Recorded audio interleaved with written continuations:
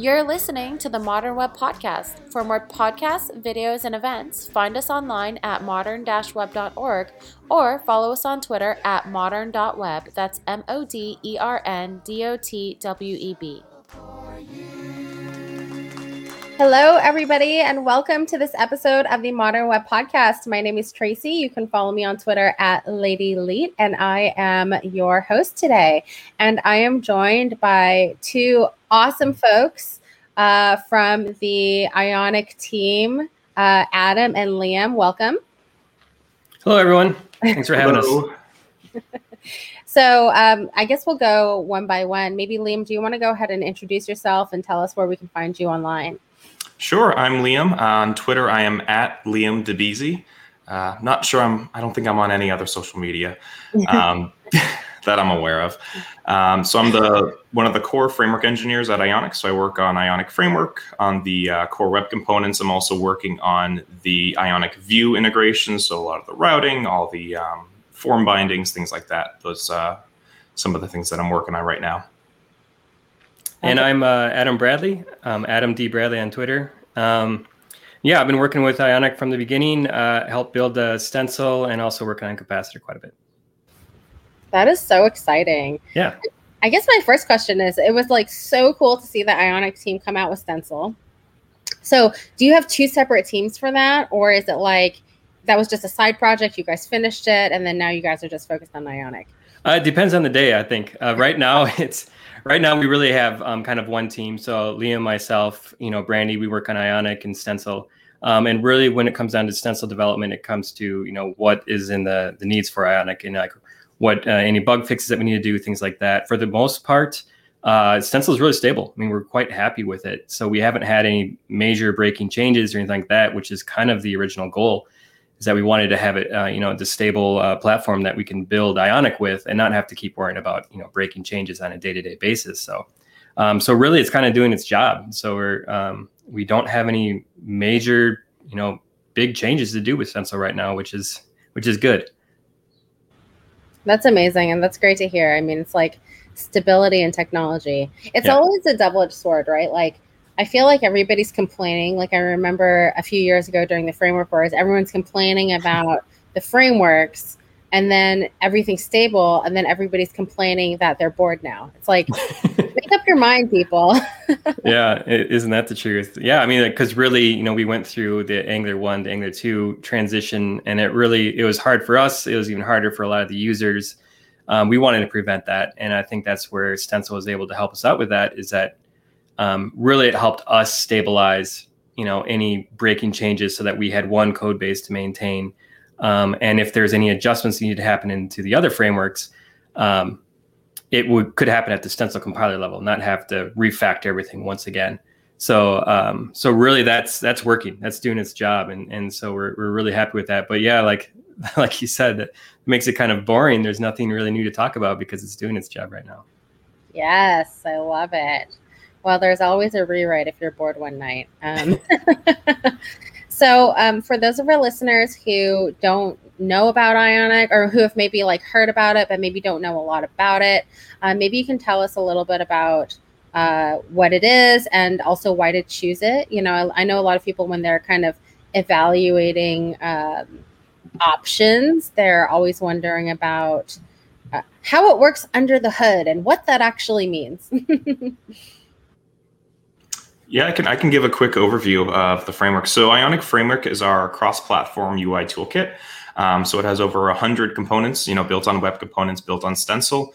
They're really designed to build cross-platform apps, meaning, iOS, Android, desktop, web, that look and feel like their quote-unquote native counterparts. So we have, a header that on Android would look like sort of the material design style, and on iOS looks like their iOS style. So if you want to build applications that look and feel like it was a native app, written with Swift, written with Kotlin, this would be the framework to choose. There's so many UI frameworks, probably lists off a dozen. I wouldn't even be getting, 1% of the frameworks.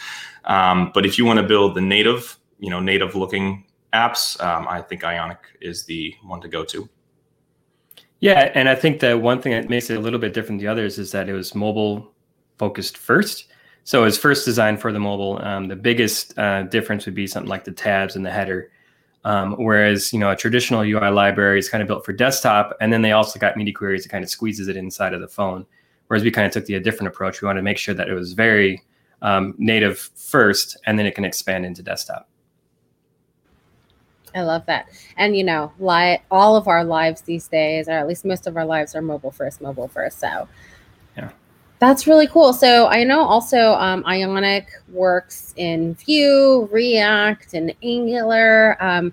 How is it supporting all those different communities? What's it like? Where are you seeing the adoption? What are the differences?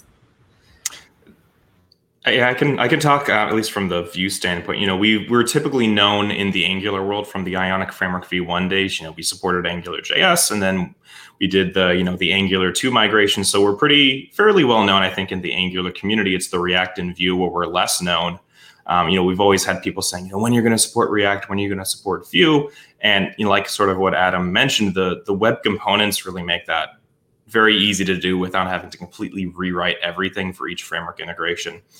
So we launched Ionic Vue late 2020, and then I believe Ionic React earlier that year. And the reaction has just been really, really great. People are so excited. The first few weeks we launched Ionic Vue, or a few weeks after we launched Ionic Vue, I was getting messages saying, this is so excited. I'm glad you finally have this. Is great. I can't wait to dive in. So I think the reaction has been pretty great. I think one of the big challenges is, since we have typically been known as the Angular, a UI toolkit for Angular, it's a little tough to sort of break into those React and Vue community, just because for many years it's been, Ionic, you think of Angular. So it's definitely growing Vue and React. I posted, I think it was an NPM chart earlier this week in the framework channel on our Slack chat, just sort of showing the trajectory of Vue and React, and it's been going up slowly and steadily. So we're pretty happy with the progress so far. That's pretty cool to see. I mean, I know generally, the communities are really welcome and opening, but also it's totally like, for some reason I thought like, Ionic Vue, Ionic React, yeah, that's been around for a few years, and for you to say like, no, that was 2020, it's like, what that was. Yep. We did have a beta version of Ionic Vue that was Vue version 2, but we put that on pause so that we could get Ionic React polished.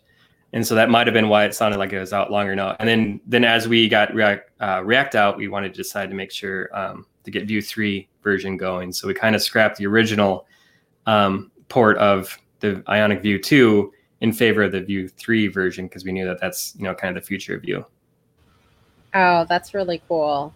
So you're also talking about Stencil. So I think some people who have been following web components kind of know about Stencil. Some folks don't. But I think that's also a really special thing about Ionic, and kind of, sort of your special sauce using web components under the hood. Can you tell us a little bit about, what Stencil is and how that ties into Ionic? Sure, absolutely. So first and foremost, like, the goal of Stencil was that it's really a tool to help us build components. It's not supposed to be a replacement for frameworks, a replacement for Angular, Vue, anything like that. It's simply a compiler that allows us to take a common code base and then output into different versions of component models. And so in our case, it's pretty much an ES6 class. And that class represents a component. And there's really not too much more beyond that. We were like purposely trying to make sure that this component model is very free of any special Stencil, runtime, Stencil, very custom code, because again, we don't want to get welded to a specific framework. And so the answer to that is really, custom elements. So web component is a term for many different technologies. The biggest one would be the custom element spec. And so we use that because that's the lowest level DOM API that really all of the frameworks use. Somewhere along the line, React, Angular, and Vue, somewhere they do document.createElement, and they add properties and they set attributes. That's very common. And so with that idea, we were able to build Stencil in that we wanted to only use the lowest level APIs that we know all the others use. So then that way we can generate kind of these wrapper bindings so that to make the different Ionic versions that are familiar in each of like the frameworks. So for example, if you're a React developer, you're going to be expecting to type with a Pascal case. So Ion button would be capital I, capital B. In Angular and Vue, you would expect it to be lowercase with a dash, things like that. And really, with React, you're going to be importing the component. With Angular, you're going to be using the ng modules, things like that. So there's these framework differences, but that really doesn't matter to really, we just made a component, So these wrappers are the ones that kind of handle the differences between the frameworks. But when it comes down to developing all of Ionic, we just have this common code base without trying to, again, have specific Stencil things, because Stencil is just a compiler. And then beyond that, we're just using CSS variables, CSS properties for a lot of the styling, things like that. We do use Shadow DOM where it's appropriate. Stencil doesn't have to use Shadow DOM, but there's sometimes where we do want to make sure that we encapsulate things so that we can have changes without having to break everyone else's app. So that's, I guess, a lesson learned that we had throughout the development of Ionic, is that when you have a very specific, DOM structure, very specific CSS classes, things like that, and then people develop off of that, they extend that CSS class, things like that.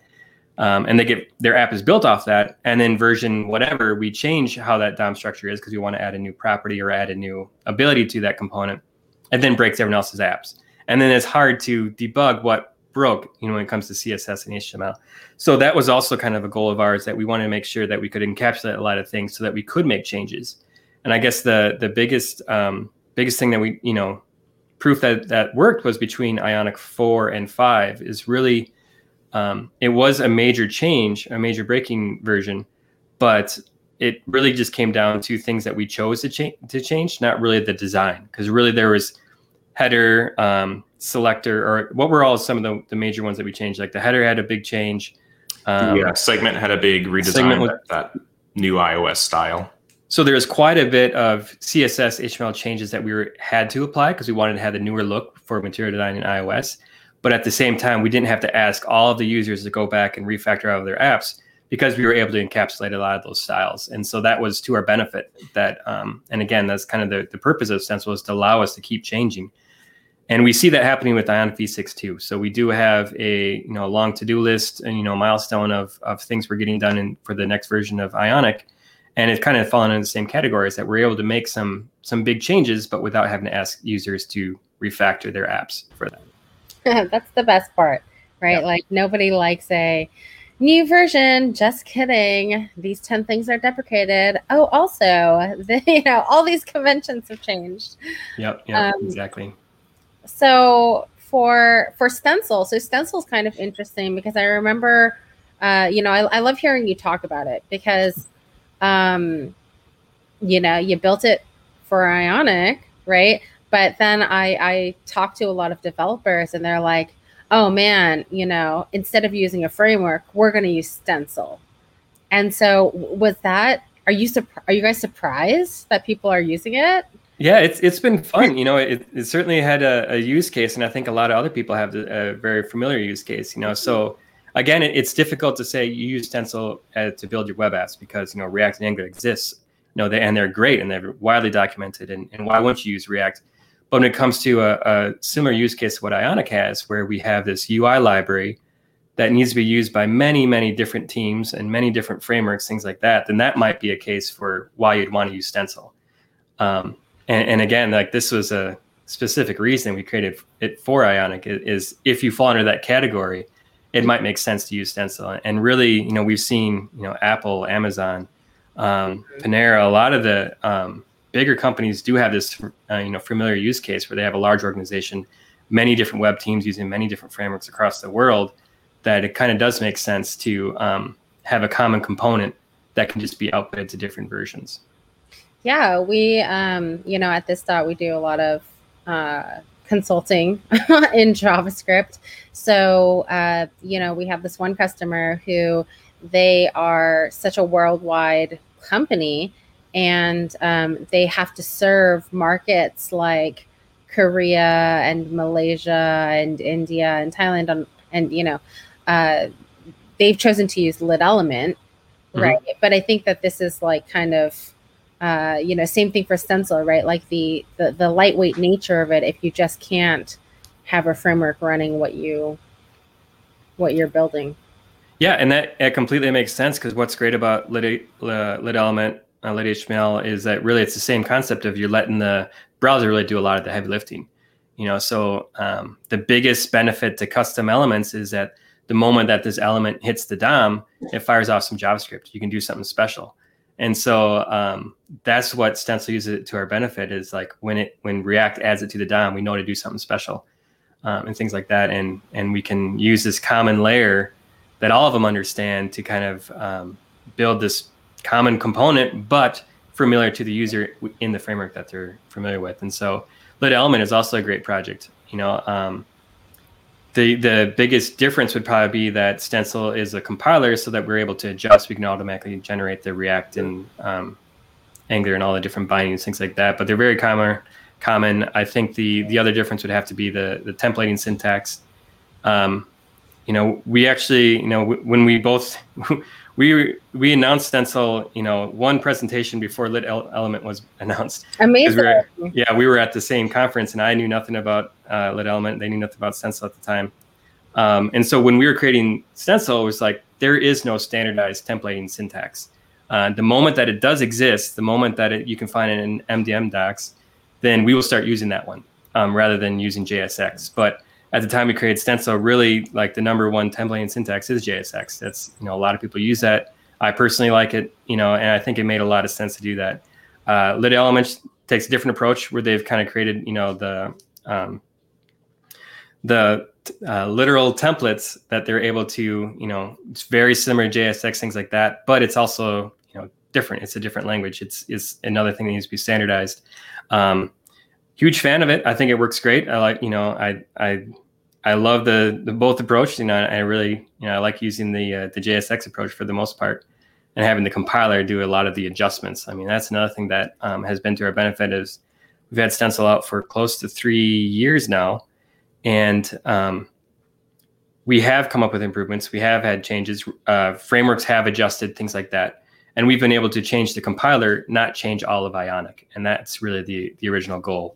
It's like we don't want to have versions of Stencil to be so concerned about. We just want the compiler to adjust to any changes that we've had to do. And so that again it's meeting its goal, and that's why we've been able to ship Ionic in the different versions, is because of our compiler. I love that. That is so awesome. It's really making me, I love talking to people in tech, because it always makes me want to dive right in. I'm like, oh my gosh, I should be playing with Stencil more. But I wish we didn't have to sleep. I think that's the biggest downfall of being a human. Too many ideas. I just retweeted, something a couple hours ago of like, too many ideas, not enough time. And it's so true. So true, yeah. So Ionic V6, when is it? When's the release date? What's going on? What's the focus? Liam, do you want to answer that for us? Soon. Yeah, we're actively working on it. I don't think we have a day, set in stone. Definitely this year, definitely soon. At the end of the day, we want to release it when it's done, we think it's in a pretty good state. One of the big things is taking a bigger desktop focus, which is something people have asked for a while. And it's not that we haven't wanted to, or we've been ignoring it. It's melding a mobile first framework and adding in desktop like properties and styles and functionalities is pretty tricky. I think Adam, Brandy, and we had a meeting, I believe yesterday, where we reviewed one of our new components. It's like a drop-down menu type component, and trying to figure out how to say, okay, so this works on desktop. This feature doesn't really make sense on mobile. How do we account for that? And it's like, well, what do other people do? Okay, they don't do anything. So we need to figure something else out. So there's a lot of like cross-referencing. What does iOS do? What does Android do? And taking bits and pieces and trying to make something that when people add in this component, this drop-down component, they don't have to worry that it's not going to work well on mobile. They don't have to worry that it's not going to work well on desktop, because we take care of a lot of that sort of conversion. I think one of the tricky parts is making sure that we're not doing too much magic. So it's not, there's a little bit of transparency into what we're doing, why we're doing it, and also how we're doing it, so that if people want to say, hey, I have this functionality I would like instead, they can still opt out of our what we think are pretty reasonable defaults. So it's tricky. We're looking forward to talking more about it once we get closer to the release. We'll definitely have a public beta. There's so many things I want to be like, oh, we're doing this, we're doing that, we're doing this. I don't want to spoil all the magic. We are redoing our date time component, which I think is like the number one requested thing in the history of Ionic. It's like, you need a better date time component. So we're redoing it. It's tricky, but the progress has been really, really awesome so far. We're super happy with, we're still in the planning phases, the API. We're really happy with the APIs coming out, very few breaking changes. So I think Ionic users will be very pleased with what we put out. It is all, we do have the milestones out there, and you can see, publicly a lot of the stuff that we're working on. Biggest one would be date time. Mm-hmm. Is that on GitHub too? Like, do you have like an RFP process that you're... Yep. Yeah, we have it. I believe it's all in the V6 milestone of everything that's listed out of what we're going through. I don't know what % we're down to, but we do have it listed out of what we plan for that. Cool. And it just comes down to how long it takes to close them all out. So that's where we're at right now. Do you have like a favorite, like weird request? I love open source because, there's so many personalities out there, but any request that ever was just like, huh? I'll let Liam answer that. I feel like there's a good question. Hundreds, thousands of ones like that have come up. I think a common theme is someone is in the middle of developing their app and they have a very specific use case, and then they create an issue. It's like, why can't it do X? This is what I need it to do. And you read that, it's like, well, that's very, very specific to just you and just your app, not for the millions of other people that need it. And so we're pretty strict on, adding features, just because we know it takes a lot to maintain. And then also, is it useful for millions, or is it useful for this one person? And sometimes that one person needs to figure out a solution for their app. So that's a common theme. Yeah. Once that API is in there, it is in there, right, for at least one major version. Yeah. Right. And that's why we're so concerned, is because once you put it in, you can't really break it. And then we get back into breaking changes, things like that. And so we keep the API surface as small as possible while also giving lots of power. So it's just delicate balance that we're constantly maintaining.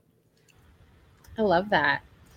Well, I wanted to take a second and also thank one of our sponsors, and I'm sure you've heard of them before because y'all go to the same conferences.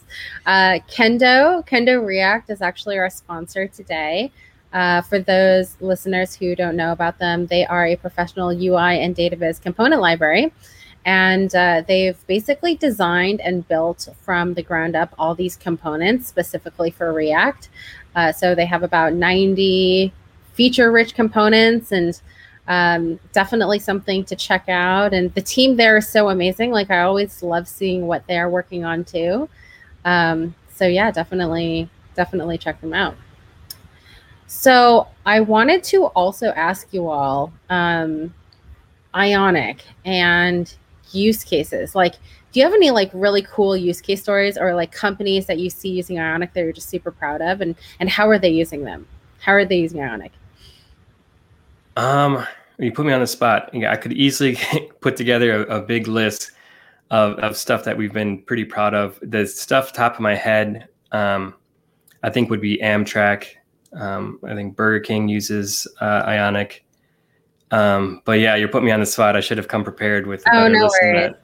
Yeah, I can think of a good one is Swirkit. They've been around for a little while, but I think it's particularly relevant now that at least at the time of recording, most gyms are closed or at least at pretty reduced capacity. So Swirkit is I don't know exactly how you describe it. It's sort of like an exercise app. So they give you workouts you can do in your own home with your own equipment or even just free body. And I think that's, or I guess body weight workouts. And I think that's pretty impressive that they're using Ionic tech, but also it's pretty relevant as of right now, given that most people, if you're going to be working out, you're usually doing it at home, not so much at a gym.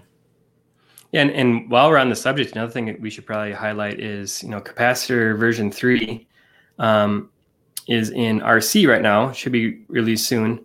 But really the biggest focus that we put a lot more effort into that recently is making sure that it works in all frameworks, because really it's not an Ionic thing, it's a web app thing. And you can see it as kind of the spiritual successor to Cordova. So we were big fans of Cordova, use it for many years, but this is kind of doing the next generation of how, using TypeScript, using ES modules, things like that to develop your web apps. So we're seeing that really grow a lot faster in that sense, because it is not just an Ionic thing. It can be just React Material UI or Angular Material UI, Vuetify, anything, you name it. It really, any of those can be fit inside of the Capacitor web app. And so we're seeing that really take off, and we're pretty proud of that. And with V3 coming out, even more stable, we're pretty excited. And so that would also list a lot of the even more apps in the in our, I guess, space that are using our technology to get their apps into the Play stores, but they don't have to use Ionic for that, I guess is my point. And you can use any framework with any UI library. I mean, Twitter Bootstrap could be used inside of it. So it's fun to see too. Yeah, that's so cool. And I love talking to companies that are, opening sourcing their sourcing their technologies. You guys got venture funding, right? Like, is that right? Or am I totally crazy? Like, to be honest, I work on open source, and my goal is, or my job is to write cool open source for other people to use. I am personally pretty disconnected from the business side of things. Yeah. I believe so, and that was a while back, but I hate to try to claim I know anything about what the process is that we've been doing as a company. Yeah, but I mean, that's super cool too. Again, it's so fortunate, you guys just get to work on cool things, helping developers, and being a part of this web ecosystem. That's really amazing. Is there anything you look for from community? Like, is there anything you want to ask of your community that maybe they can chip in and start helping or not help? I know sometimes that's useful too. When you make a PR, please make an issue first. So you can talk about it. Is that right? Yeah, exactly. I mean, it's a very rare scenario. Some people will just make a PR and say, "Hey, I ran into this issue. Here's a fix." And it's like, well, I'm sure it's an issue. I'm sure the fix is great. But once you merge that in, once that person merges the PR in, they get to walk away. We have to maintain it. So if there's an issue, if there's a regression, if there's something else, we got to deal with it. So, the more information you can give us in terms of what the issue is and how it comes about, that's really, really helpful, because, 2 months down the line, you could be dealing with a very similar issue. And if we don't know anything about it, it's going to be really tough for us to fix. But for the most part, the community has been really, really great. I think we're fortunate to have a really positive and healthy community in terms of how people interact with each other and how much people contribute.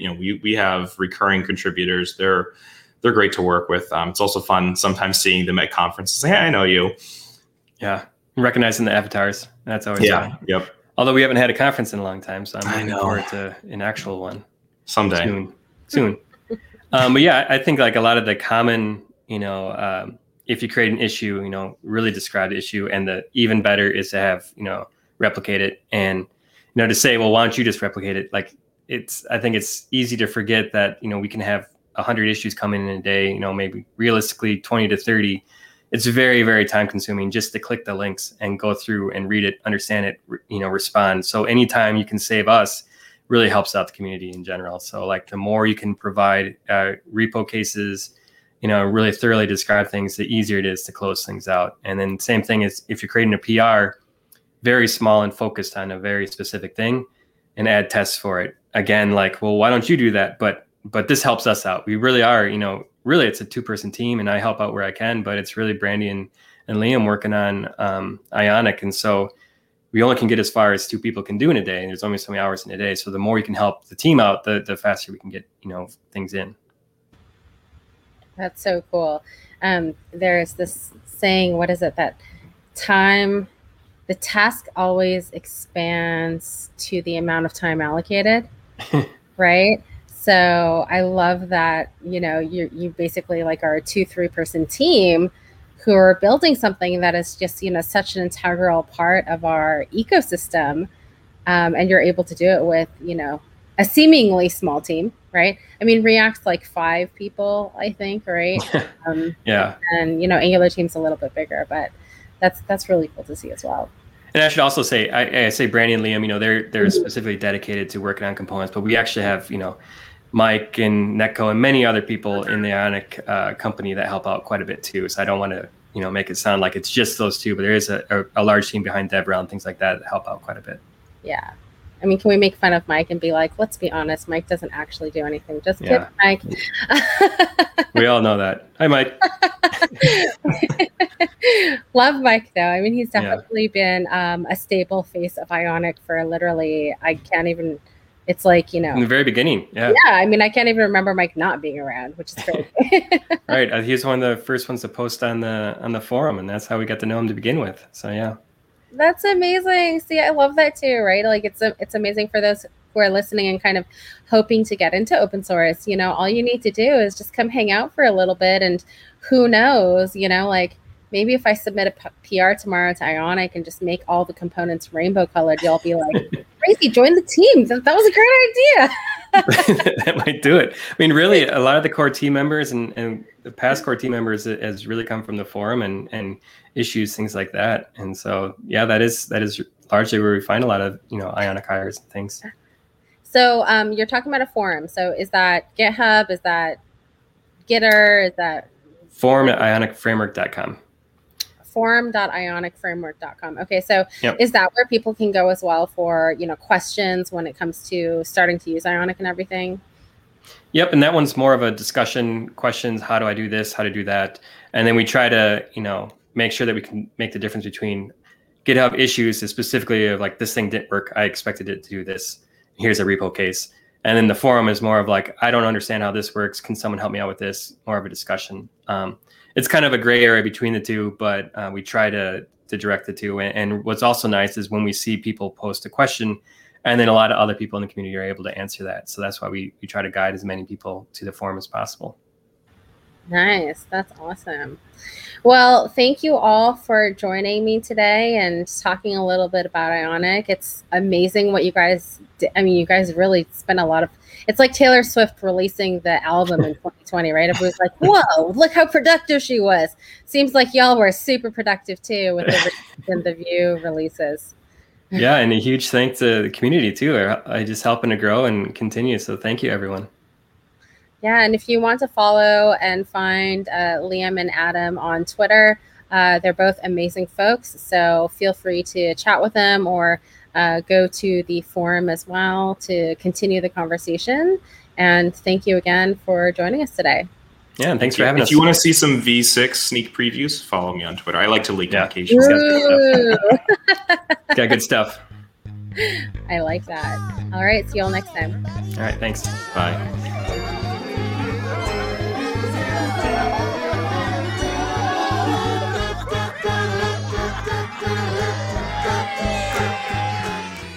This podcast is sponsored by This.Labs, a framework-agnostic consultancy that specializes in JavaScript. You can find them at this.co/labs. That's THISDOT.co/labs. 'Cause we got a show for you.